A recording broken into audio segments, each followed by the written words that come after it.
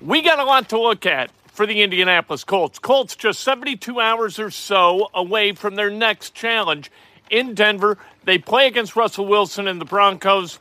Got a little bit of a breakdown of the Colts and the Broncos. We'll go more in depth as the week goes on. We want to continue to look back at what happened yesterday because the Colts, they got trucked in the first half by the Titans, and that can't happen. There are reasons that it did. We also will take a look at Pro Football Focus statistics versus the eye test and see if Pro Football Focus is more accurate than the eye test or the reverse, or does the eye test confirm exactly what Pro Football Focus says, or Pro Football Focus confirm the eye test? It's the same thing. Matt Ryan is on track after 4 games this season for the craziest statistical season maybe in the history of the National Football League. Absolutely bonkers. Really good at some levels and really bad at others. Really bad. Historically bad. We're going to talk about that. We'll also talk about Nathaniel Hackett, who is the head coach of the Broncos, and why the Broncos made an adjustment after the second week that maybe the Colts want to give some thought to, and maybe they already have, but they should rethink it. Jim Irsay, Peter King thinks that Jim Irsay is about to blow. Do you know what I use to record these podcasts? It's Anchor by Spotify. It's the easiest way to make a podcast with everything you need all in one place. Let me explain. Anchor has tools that allow you to record and edit your podcast right from your phone or a computer. It's all really, really easy. It's all really intuitive. When hosting on Anchor, you can distribute your podcast on listening platforms like Spotify, Apple Podcasts, and more. It's everything you need to make a podcast. We'll talk about that, and I'll refute it a little bit, all right? Peter King, love Peter King, but you know what? Nobody knows Jim Irsay the way I know Jim Irsay, so we'll talk about that. This is Inside Indiana Sports Now with Kent Sterling for Monday, October 3rd, 2022, brought to you by the great people at BUSR. Go to BUSR.com/Kent and say hello to Free Play. Your initial deposit up to $1,000 will be matched with Free Play. And if you deposit $100 or more, you get $25 in free chips. Monday Night Football tonight. Get after it. Going to be a good Monday Night Football game, but Thursday Night Football is the one we're going to talk about in more depth because it features the Indianapolis Colts. Let's go. Let's talk about the Colts. Subscribe. Make sure you subscribe. Oh, so close to 8,600 subscribers. Be the 8,600 subscriber. I dare you. Like this video also. And if you want to donate. We love the donations. The donations are nice. We reinvest in the kind of the electronics and the technology that allows us to do this twice a day for you. All right, let's talk about the injuries. Shaq Leonard and Tyquan Lewis ruled out today by Frank Reich. You know what? Taylor may wind up playing. JT may be up. He may not be up. We will see. DeForest Buckner, it was really close as to whether he was going to play yesterday or not. I would assume it's going to be close again on Thursday. Hopefully he takes steps in the right direction. We don't know yet about Julian Blackmon. We will see as the week goes on. But there was no way that the Colts were going to push in a short week. It's really, really hard in a short week to get a guy through the protocol so he can play on Thursday. Given what happened to Tua a couple of weeks ago, there was no way that the Colts were going to get involved in that. No chance that somebody who entered the protocol yesterday because of yesterday's game was going to come out the other end before Thursday game time. It just was not going to happen. Tyquan Lewis, kind of a surprise. We didn't know that he had entered the concussion protocol until we heard from Frank Reich. But no way he's doing that. Peter King says Jim Irsay is not going to stand for this. He really isn't. I can feel him fixing to blow from here. Well, I don't see it. And I'll tell you why. Because Jim Irsay lived with a father who is the owner of the Colts who blew early and often. And nothing good happened as a result of it. Nothing good happened. And we'll get to like less familial reasons, but that's a big one. Jim Irsay might be just flat out pissed off, and I'm sure that he is. 1-2-1 is not what he was looking forward to after stressing to everybody within the organization that they had to come out of the box hot this year. After so many years under Frank Reich where that didn't happen. But listen, this is something that he knows also. Frank Reich, over the first 4 games in all of his seasons, so it's a total of 20 games, Colts 8-11-1 in the first 4 games. The rest of the games, he's 30-19. All right? So he's won better than 60% of the regular season games he has coached outside those first 4. That's really important to know because the Colts are going to have to fight back, and he has shown an ability to get the Colts to fight back. Last year, they didn't start very well, got him back to 9-6 at one point in 2018 with Andrew Luck. Didn't get out of the gate strong. They were 1-5 and then won 9 of their last 10 to get to 10-6 and get into the playoffs. This is a team and a process that tends to gather momentum as it rolls down the hill throughout the season. Jim Irsay knows this. Is this Colts team more likely to get to the playoffs with Frank Reich as the coach, or firing Frank Reich and installing somebody like John Fox or Gus Bradley? Right now, you would say it's more likely with Frank Reich. And Jim Irsay is a pragmatist. He is a hopeful pragmatist. And hopeful pragmatists rarely fire anybody in the middle of the season. And Jim Irsay has never fired anybody in the middle of the season. It's always been at the end of the season.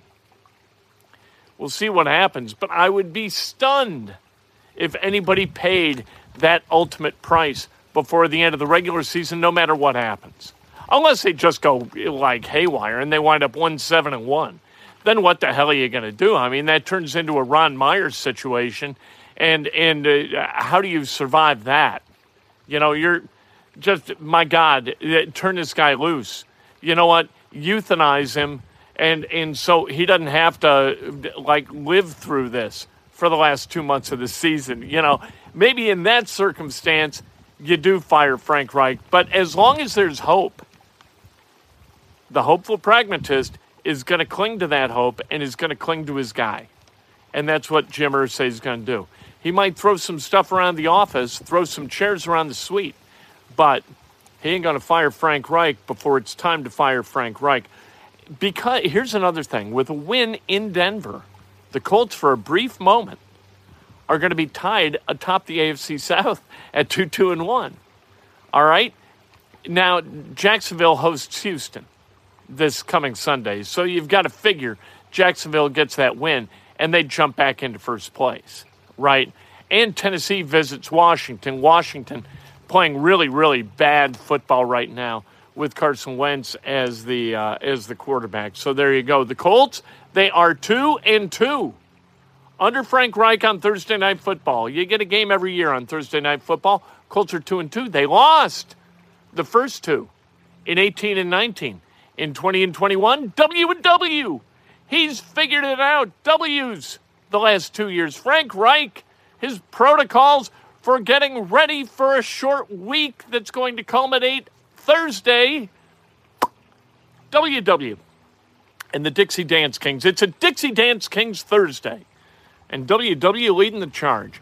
And after watching Josh Jacobs rumble for 144 yards yesterday, it made Josh Jacobs, look, I drafted Josh Jacobs into a fantasy league, so I keep track of what Josh Jacobs is doing. Not so good this year until he played the Broncos. Then he was really good. And if you look at Pro Football Focus and their grades of the Broncos, this team is built exactly the opposite of the Colts. They are weak as hell in the middle. Guard, center, guard, they're terrible. They grade awful. Danny Pitter might be the best interior offensive lineman for the Broncos. This is how bad the Broncos' interior line is offensively. And then defensively, they kind of got a 5-man front. They got 3, and then they got 2 edge guys. The edge guy's pretty good, especially Randy Gregory, the Hamilton Southeastern High School product. But the interior guys, not very good at all. This is a Colts team that loves to run up the gut. If Jonathan Taylor is a go, it's going to be a big game for Jonathan Taylor. If he's not, Philip Lindsay jumps into the breach. I think it'll be a big game for Philip Lindsay. We'll see. How was Will Fries? You know what, according to Pro Football Focus, it was not good. He really wasn't good, and the eye test was terrible too. Jonathan Taylor runs 20 times for 42 yards. That does not speak well of Will Fries or anybody else on that offensive line. The protection for Matt Ryan, not great either. Eye test versus Pro Football Focus. Think, as I mentioned the names, Kenny Moore. What do you think of Kenny Moore? Eye test this year. Terrible, right? Pro Football Focus confirms 41.5 is his grade on Pro Football Focus through four games. That's not good. It might be a schematic deal where he was perfect for Eberflus, not so perfect for Gus Bradley. Yannick Ngakoue, the eye test. What do you think? Terrible. Through 4 games, 1 sack, right? Pro Football Focus confirms 42.9 is the Pro Football Focus grade. You know, this is like verified on Channel 13, WTHR News. We verify. EJ Speed, the eye test, he's really good. Old number 45, he's getting to the football a lot, especially against the run, right? He looks good. Pro Football Focus confirms 80.2 is his Pro Football Focus grade, and his run defense is in the 90s. Really good. All right, Stephon Gilmore, the eye test, really good. Pro Football Focus says mostly confirmed. His grade is 73.6. Matt Ryan is the 26th ranked quarterback, according to PFF, at 58.9. Russell Wilson, 17th at 66.7. That is unsustainable. If this team is going to go to the playoffs, Matt Ryan has got to play better football. Here's what he's on track to do this season.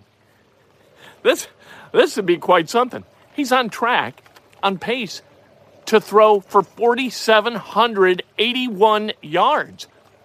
That's terrific. However, he's also on pace for 21 touchdowns and 21 interceptions and 38, an NFL record, obliterating the old record of 23. He's on pace for 38 fumbles, historically slick-fingered, and 64 sacks. Wow. That'd be the craziest season in the history of the NFL. Hey, good news, honey. I threw for 47.81. However, oddly, I fumbled the ball 38 times, and I was sacked more than 60 times, and I threw more than 20 interceptions. Boy. Good God. Matt, throw it to our guys and hold on to the damn ball. What are we doing? Ryan's passer rating in a clean pocket, a lot of people say, well, it's all about the offensive line. A lot of it is, and this bears that out. In a clean pocket, Matt Ryan's passer rating is 99.6. Under pressure, it's 41.3. He gets pressured, it's trouble. We've seen guys like Andrew Luck. One of the great things about Andrew Luck is that under pressure, really, his passer rating would adjust up. Same thing with a guy like Patrick Mahomes. Like the guys who are mobile and they can move around, they deliver the football under duress accurately. Pressure can help them in an odd way. Not Matt Ryan. No, sir. Russell Wilson, by the way, turnover-worthy plays, just 1.2% of his plays turnover-worthy. Matt Ryan, 5.03%. That is a lot. And that's the name of the game. I mean, yesterday you saw it. Colts 3 turnovers, Titans donut. If the Colts go to Denver and it's 3-0 again in terms of turnover difference, Colts are toast. If it flips to 3 for the Colts and 0 for the Broncos, all good, right? Broncos, like I said, weak in the middle of the line. Randy Gregory questionable for Thursday. Nathaniel Hackett, a lot of criticism, maybe more criticism for Nathaniel Hackett in Denver. It's his first year as a head coach. Clock management, not his strong point. Games 1 and 2, people very upset internally with his clock management skills, so they hired Jerry Rosburg to come in and help with clock management. We'll see what happens Thursday. I am very optimistic about this game because the Colts seem to play up to their opponent and up to the moment. You know, it seems in prime time with a lot of eyes watching, they kind of get rolling a little bit. And, you know, Sunday at 1 o'clock with Spiro Dittis or, you know, who are the guys who did the game yesterday? I don't even remember. Not so much. You know, when you get the sixth best Fox crew, you know what that means. And the Colts seem to know what that means. They played really well last year when they were on TV a lot with Hard Knocks. Played really well. When Hard Knocks went away, Colts went away, right? Before Hard Knocks came, Colts weren't very good. With the bright lights, the Colts shine a little bit, and I think that's going to happen Thursday. They've won their last 2 Thursday night games. Would not surprise me to see them win this one. And when they do, they will briefly be tied atop the AFC South. What a year. We're only 4 weeks in. We got 13 more of these games coming up. 14 more weeks. Holy cow. I can't wait. We'll talk to you tomorrow morning. Breakfast with Ken. I can't wait. Hey, look it. We knocked down a tree back there. You can see the trunk, and you can see all the wood. It's fantastic. We're going to have fires every night. Want to come over? Come over and, hey, by the way, that picture at the front, I swear to God, that was just water.